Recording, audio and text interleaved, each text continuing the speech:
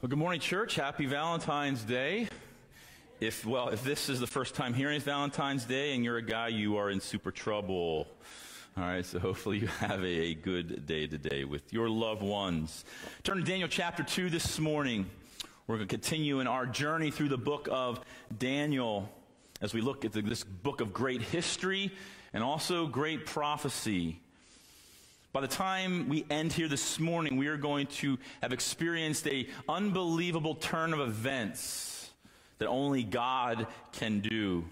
Remember in our story last week, Daniel and his three buddies were taken captive from Israel and put 800 miles away as young teenagers in a pagan land of Babylon.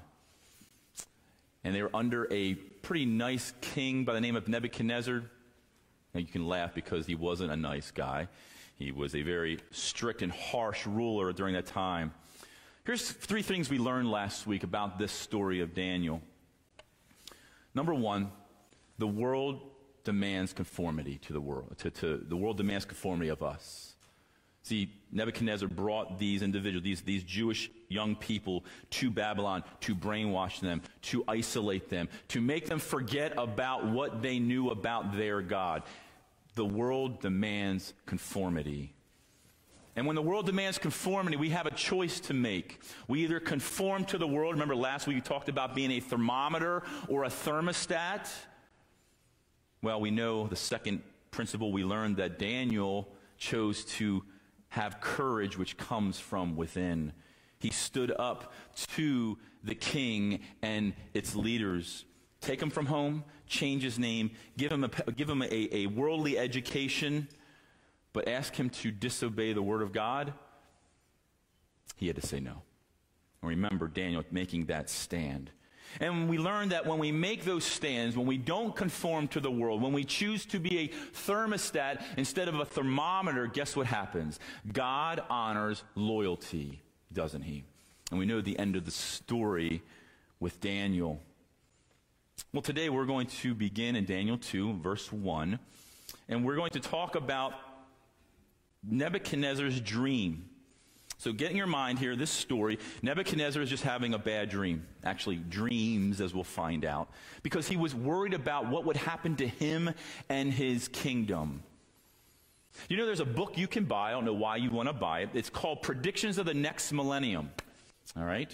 I don't know why you'd want it. It is a book of famous movie stars and musicians and athletes who were asked the question, what do they see coming to prophecy or coming to order in the world in the next 1,000 years? I really don't care what they say, right? Do you? Right? I don't know why you would make this book, but there's people that would want to know. Here's some of the things that these individuals would say. They hope in the next 1,000 years there'll be a common language and a common currency. Well, we know that per God's word, there will be a common currency, won't there, in the end times, right? Healing of the planet. That's a big conversation piece today. Healing of the planet. And we know how that's going to end up because God's going to create a new heaven and a new earth. And this earth is going to be destroyed. Sorry to break the bad news to us that believe anything else. But this was a funny one. I kid you not. Earth's population will be taking an interplanetary economic lesson from aliens being taught us how to operate a government without taxing people to death. And who gave that statement was actually one of the original cast members of the show Star Trek. So go figure. Go figure.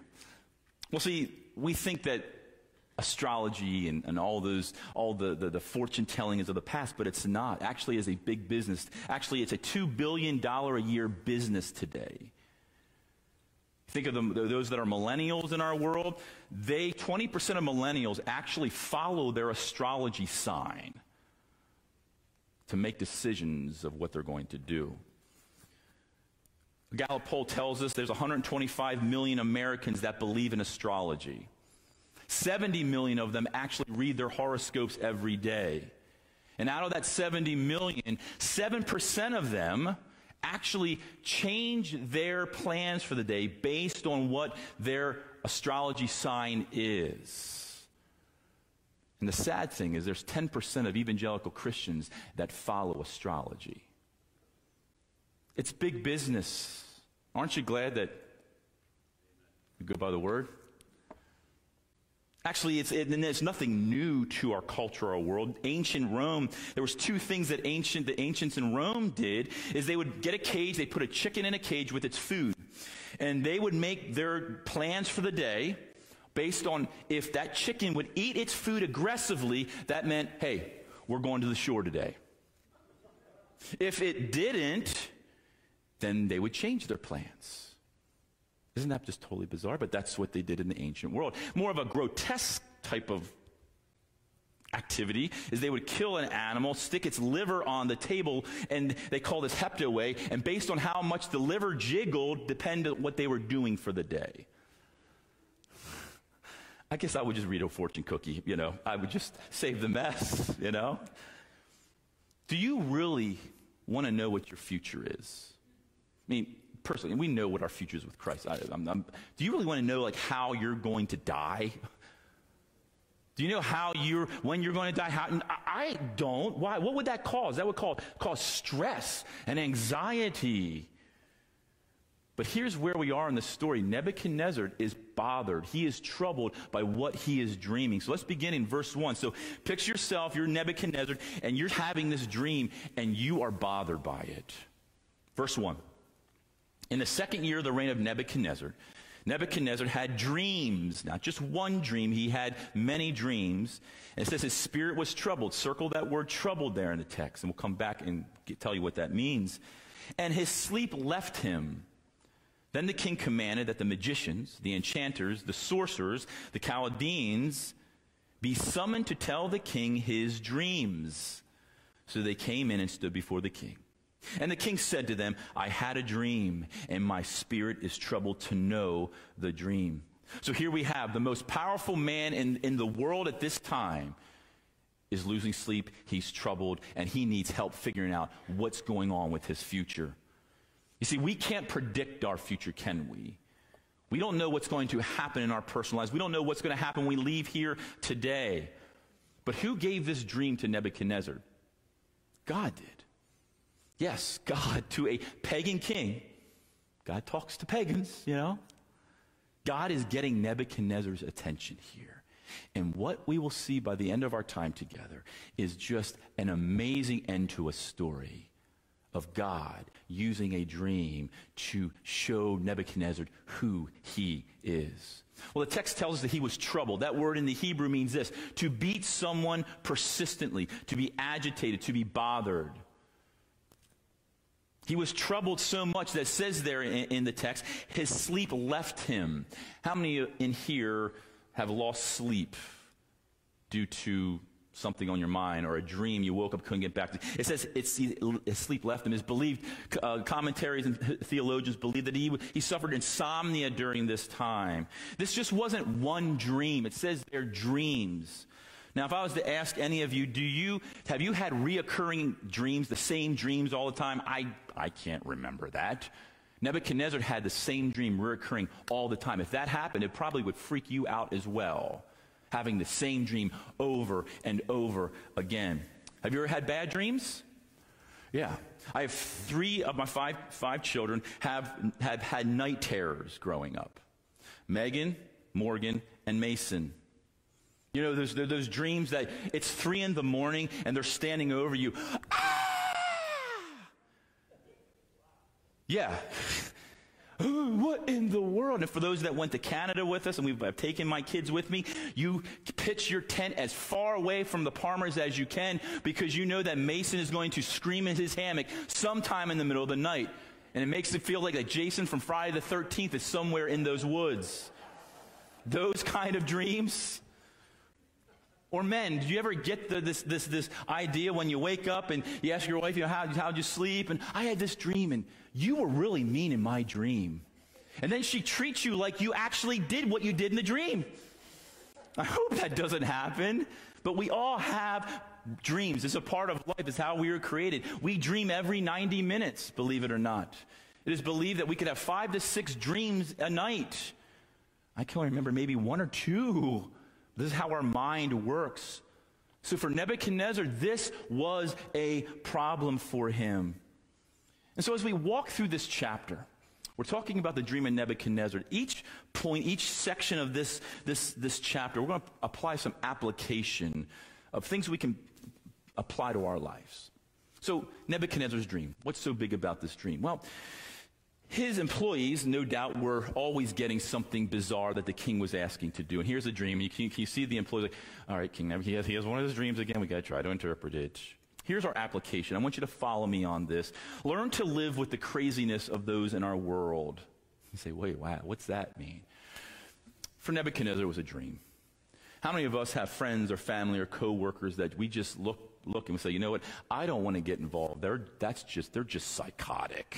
I'm not going to get involved in that in my life. It's like, the Jerry Springer on steroids, the situation where it's just like, I just don't have the time or energy. You know what? But when we think about what God has called us to do, we think last week that we're put where we are to be an influence. Can you be a good influence? You take on individuals' burdens at times, don't you? Even the craziness of our families.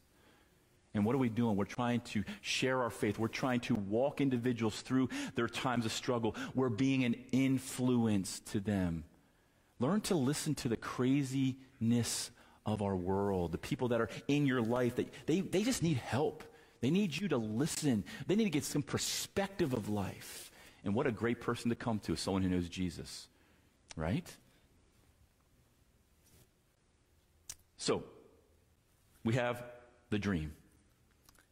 Verses 4 through 6, the demise. Here it says in verse 4, Then the Chaldeans said to the king in Aramaic, O king, live forever. Tell your servants the dream, and we will show the interpretation. The king answered and said to the Chaldeans, The word from me is firm. If you do not make known to me the dream and its interpretation, okay, remember, this isn't just the interpretation. King Nebuchadnezzar wants them to say what his dream was about. Like, what was he dreaming? Well, if you don't do this, he says, you shall be torn limb from limb, and your houses shall be laid in ruins. But if you show the dream and its interpretation, you shall receive from me gifts and rewards and great honor. Therefore, show me the dream and its interpretation. See, Nebuchadnezzar was a pretty smart guy, and he understood the people that were on his payroll, the magicians and the enchanters and the sorcerers, and many times, no doubt, would just tell him what he wanted to hear. They didn't have the power to do what he asked. Also remember this. What 4 guys were in the Magi department in Babylon? Daniel, Hananiah, Mishael, and Azariah. Okay, so put that there in the back of your mind. Okay, so what King Nebuchadnezzar is saying here, I'm going to tear you limb from limb. Not just the person that is giving the interpretation or not giving it, but the whole Magi department's wiped out. You talk about a pink slip. They would lose it all. See, King Nebuchadnezzar was so troubled, he was willing to kill to get the answer to his dream. So, the decision.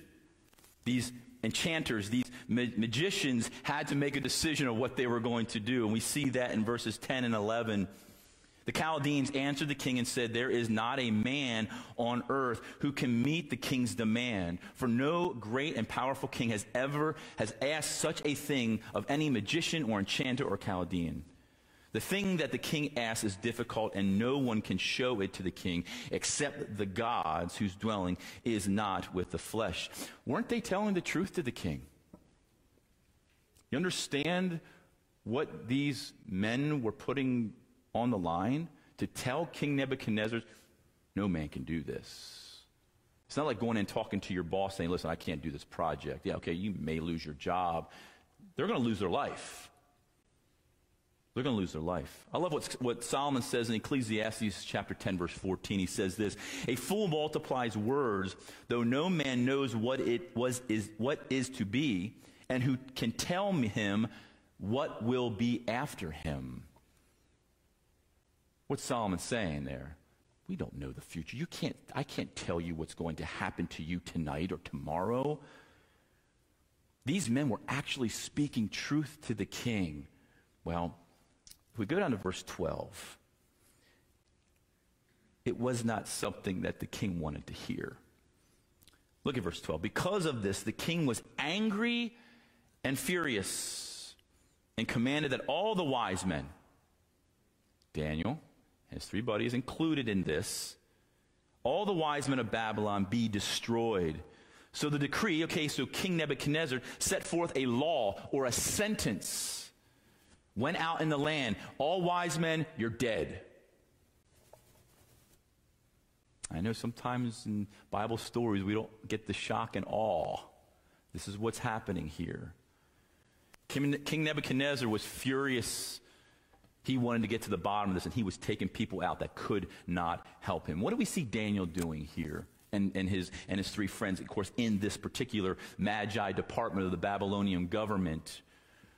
Well, I think it leads us to our next application. We don't see Daniel running in fear. We don't see Daniel cowering. We don't see Daniel standing up. You can't do this to me. What do we see Daniel doing? He was going to stand. Our application here is hostility will come. Be ready to stand. See, hostility or opposition is nothing new to Christianity. Actually, if you were to talk to someone in Bangladesh this morning, or Iran, or Iraq, or any of those third world countries in the Middle East, and talk about Christianity, you would see that there is opposition. Opposition is not new for Christianity.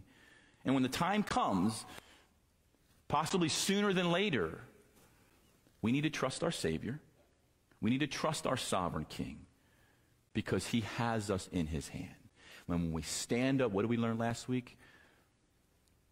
When we're loyal to God, guess what? He honors us. He honors us.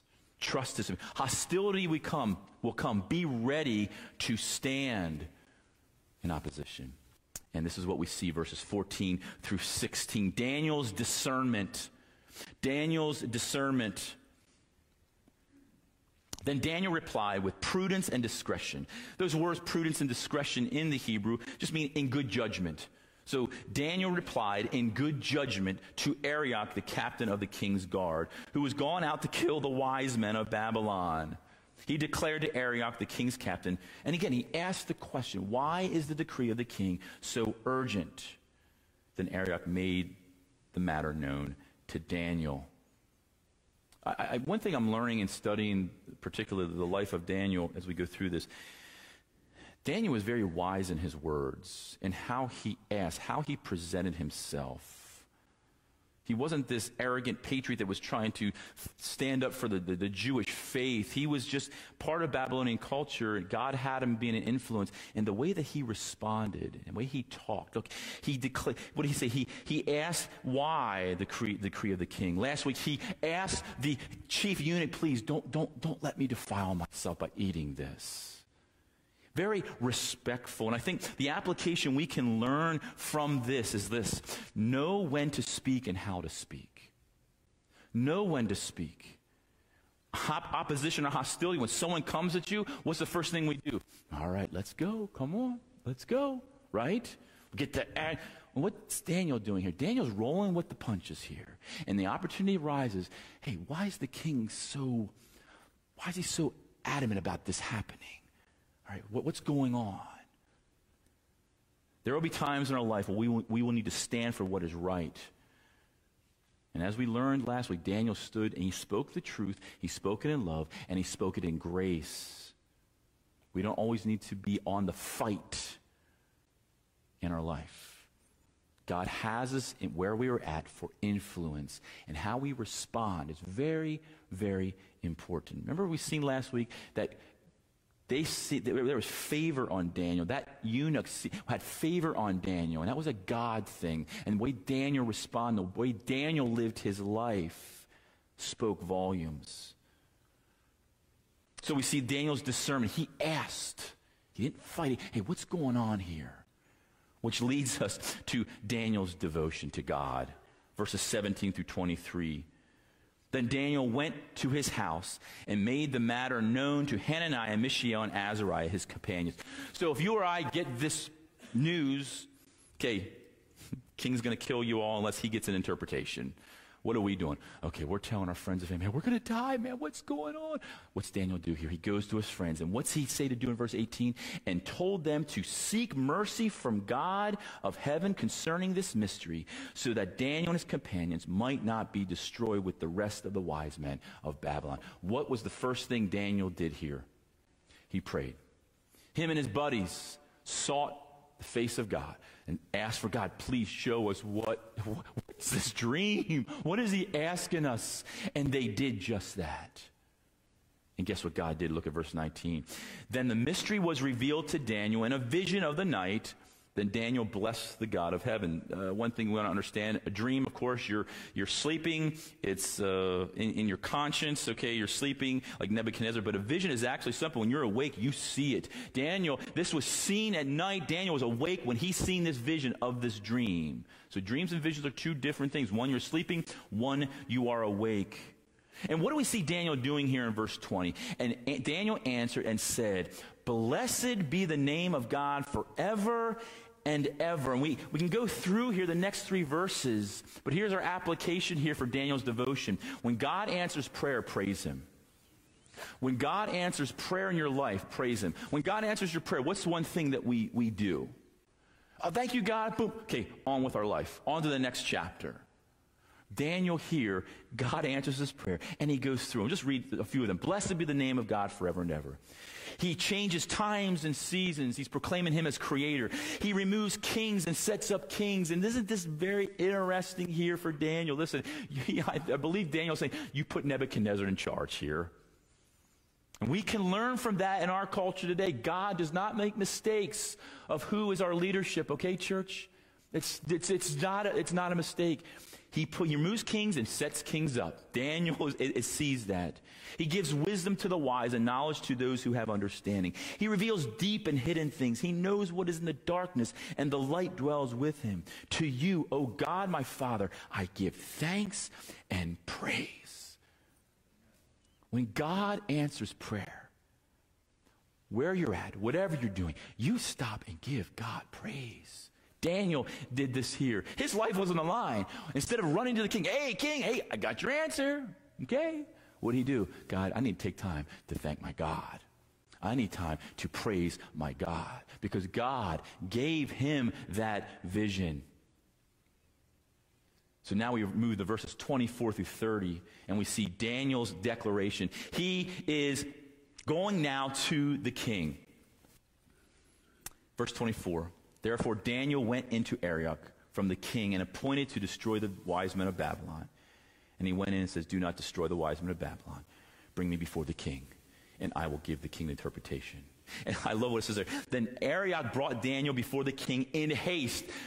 Arioch said, okay, let's go. Let's do this, because I'm ready to kill some people here. Let's see what you can do here. Let's do your thing. Remember, this is what Daniel was trained in. This was Daniel's job for the king. And do you see how he's introduced to King Nebuchadnezzar? I have found among the exiles from Judah a man who will make known to the king the interpretation. And King Nebuchadnezzar asked, are you able to make known to me the dream that I have seen and its interpretation? And look what Daniel says here in verse 27. He repeats exactly what the magician said earlier, what got Nebuchadnezzar fired up. He says this, no wise man, enchanter, magician, or astrologer can show to the king the mysteries that the king has asked. What are you doing, Daniel? You're saying the exact same things that got in this position where the king's going to kill you. But he doesn't stop there. Look at the next phrase in 28. But there is a God. Remember what the enchanter said before? The only people that can know are the gods. Daniel specifies here to his God, capital G there, but there is a God, his God in heaven, who reveals mysteries and has made known to King Nebuchadnezzar what will be in the latter days. Verse 29, to you, O king, as you lay in bed, came thoughts of what would be after this. So there, Daniel is telling Nebuchadnezzar, this is why you're dreaming it. He told him his dream, what he was dreaming. And he who reveals mysteries has made known to you what it will be. but there is a God. Our application for this section of Scripture, these particular verses, is this: give God glory always. Daniel is at a point of imminent death if the king does not like his answer. But what did Daniel do? He gave God glory. How do we give God glory in our life? Well, think about your job. Kids, think about you're in school and the accomplishment that you finished. We always take glory for ourselves, don't we? Hey, thanks a lot. Yeah, I did pretty good, didn't I? What about saying, yeah, hey, thank you, but you know what? God helped me. That was a God thing. You know, yeah, I hear, but God really helped me. What are you doing as an influencer in our culture? Who are you giving praise back to? God. We like to take, praise to ourselves. And yeah, I did pretty good, didn't I? But there is a God who gave you the abilities. There is a God who gave you the talents. I mean, if we were Daniel, that was my idea. Yep, I thought of this dream. Yep, and those guys, yep, you need to X them. They're done. Yep. Give me all the praise and the glory. But Daniel wasn't like that. Give God glory always in your life as you're an influence. Man, you did such a great job. That was amazing. Yep, praise God. Only God could do that. Only God can fulfill that in my life. You see, as I said a few moments ago, I think many times when we read through the Bible, particularly in the Old Testament, we miss out of the awe and the shock of a story. And that's why, as pastors, we're very heavy on in hermeneutics, meaning we want to understand the culture and the history in which it was written. So we pull application out. We understand what the writer was writing to, who he's writing to, what was going on in culture. And it's to our shame as pastors and Sunday school teachers and youth leaders and VBS workers that we cutesify stories in the Bible. A great example is a teacher brings in a bunch of kittens and they put a little wall around the kids. Get in the lion's den. That's not the lion's den. We cutesify stories to make them cute, but they're not to be cute because it takes away the awe of what our God did. It takes the awe of what our God did. And here Daniel, several times, just in chapters 1 and 2, he was putting his neck out to stand up for what is right. We see verses 31 through 45, now Daniel's duty. This is what he was hired to do. This is why he was brought to be on the king's payroll, to interpret dreams, to be a man of wisdom, of knowledge. So now he's up for his job. Here we go. Daniel, do your thing.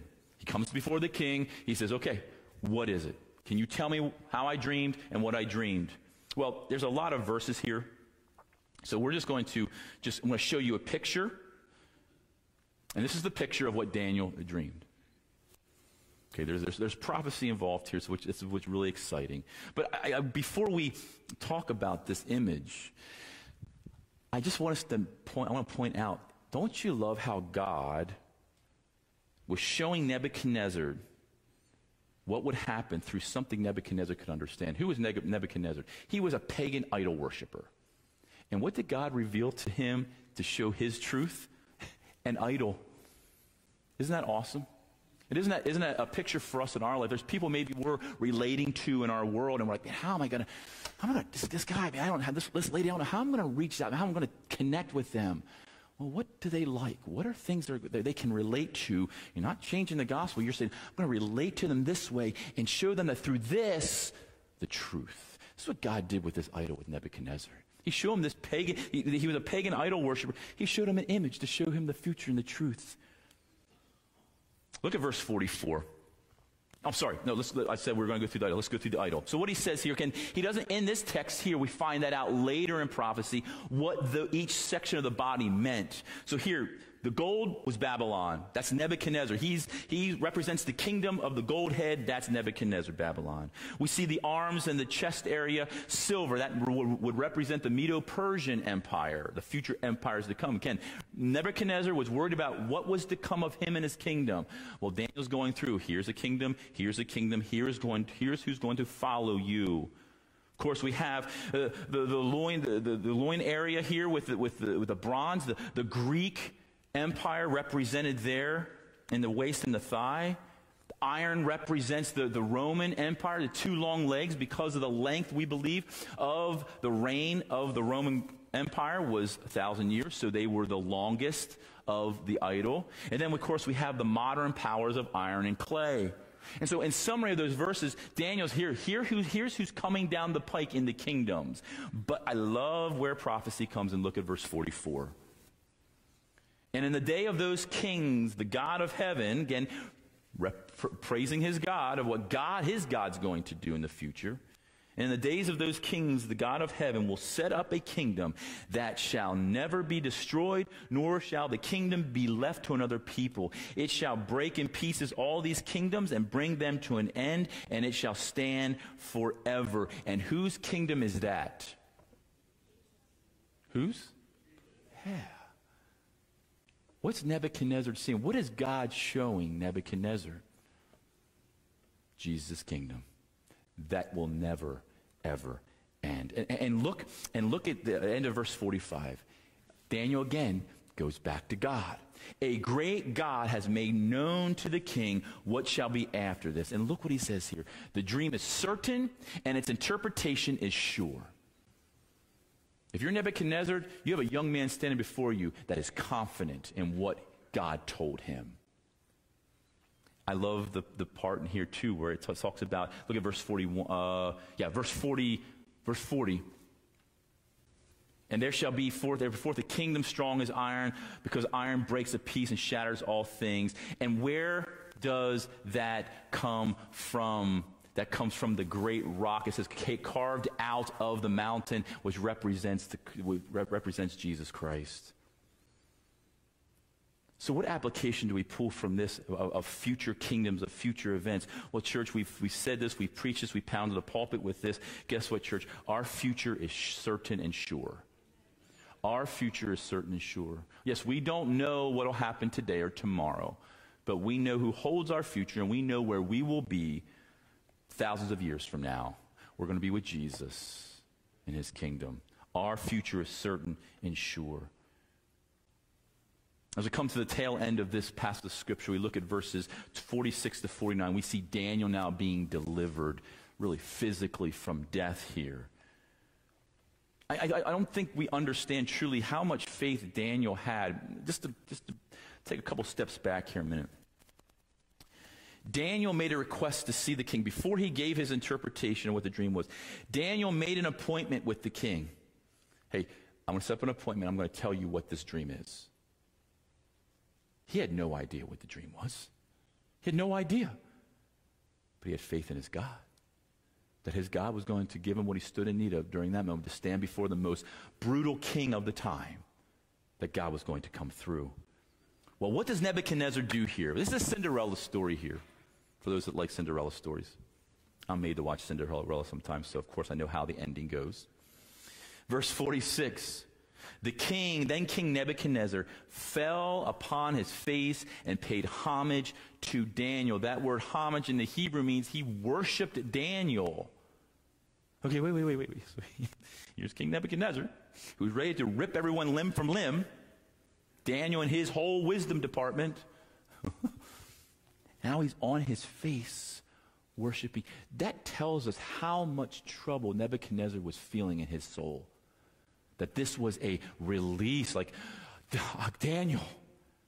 And look what he says in verse 47. The king answered and said to Daniel, and this is why Daniel was here. Again, we may not understand why God does things in our life, but this is the purpose, the reason why Daniel was here. Look what Nebuchadnezzar, out of Nebuchadnezzar's mouth, truly your God is God of gods and Lord of kings and a revealer of mysteries, for you have been able to reveal this mystery. You ever question maybe why you're at where you are today, in a job, in a school, in a neighborhood?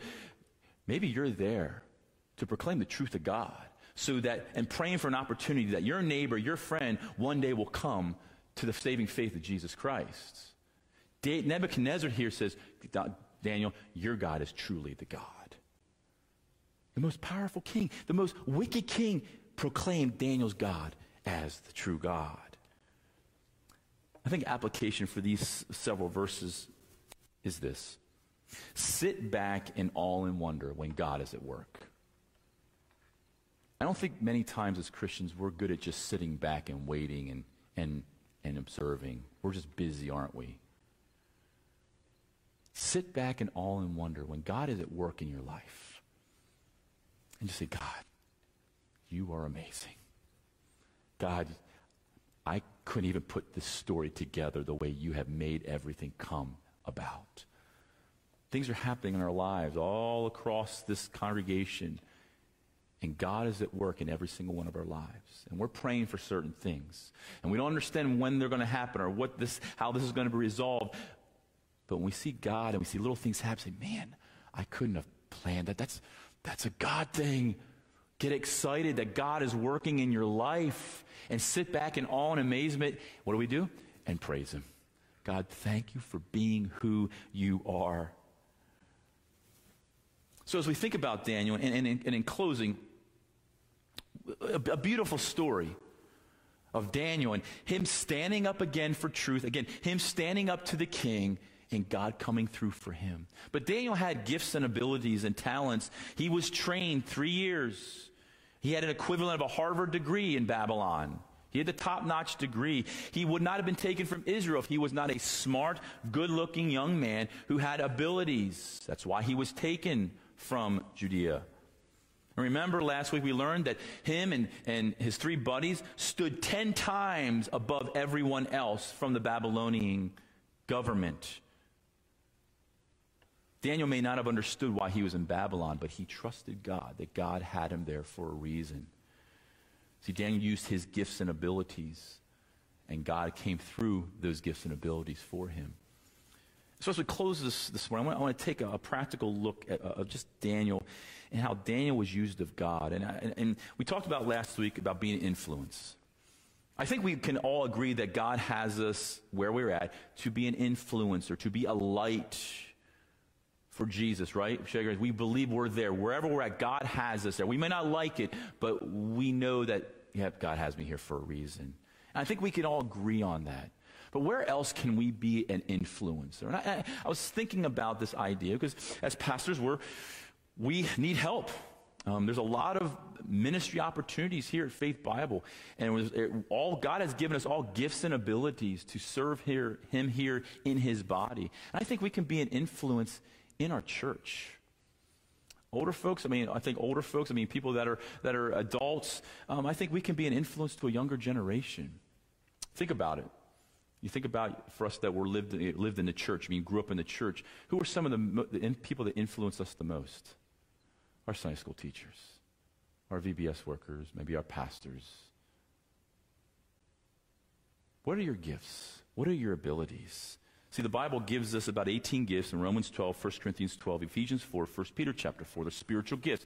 Some of those gifts have ceased at the end of the apostolic age, but many of them are intact today, and we are using them today in our church, in our lives.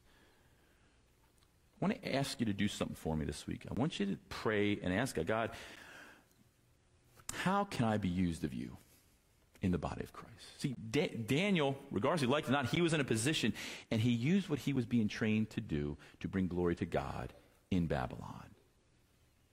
See, we are brothers and sisters in Christ, and all of us are gifted in different areas. How many of us are using our gifts for the church?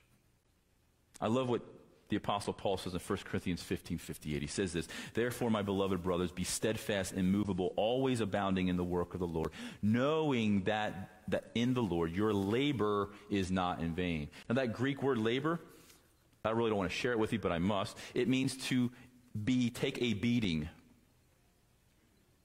You get it? So when you're serving the Lord, you're going to get beat. But sometimes ministry is that way, isn't it? It's not all fun and games. You're dealing with people's lives and struggles, and you're getting beat from here, and people talking. It is what it is for us that we're in ministry for any amount of time. We understand that. But what does he say? Your labor, your beating, your trouble is not in vain in the Lord. And so you may ask, I don't know what to do. Well, 1 Peter 4 gives us a great example. It gives us the speaking gift, and it gives us the serving gift. Guess what? We can all serve. We can all serve. So I want us to, as a church, I want to ask, will you join us and using our gifts and abilities for Christ, for the church. We need help. Judy and I, we signed up. We're in the nursery on Wednesday nights. I raised my kids. Man, I'm good, but we need help. And we're cool with that. We're good. It's okay. I take a nap. She watches the kids. It's fine. I eat the animal crackers. We're good. But what will God do to your heart this week? Just say, you know what? Yeah. I'm going to try this. You know what? Just like Daniel, God will come through, and you want to be used. It's not us. God He works through us and uses us how He sees fit. So I want to just close this morning with just not a plea, but a question and a suggestion that we ask God, where can I serve at Faith Bible Church? And do it for Him. You're not doing it for Pastor Frank and Pastor Mike and I. You're doing it for Him. And let Him get the glory for what He's gifted you at. Okay? All right, let's pray. Father, we thank you for this day. We thank you for this study in Daniel. Lord, I'm learning so much with this man Daniel and how you've called him and used him in a great and mighty way to do great things for you and to be that influence in a pagan world. And man, I tell you what, Lord, we're seeing that in our world today, that we're going to need to stand up for what is right, regardless of what the culture might want for us to do. Just as we close, just head bow, eyes closed. Just talk to your Savior this morning and just pour out your heart and say, God, I want to be an influencer. Right? As we talked last week, I want to be a thermostat, not a thermometer. But I want to thrive for you in where you have me in the world. And even now, just ask God, you know what? You've given me some gifts. Maybe I don't know what they are, but Lord, show me where I can serve you here in the body at Faith Bible Church to bring you glory.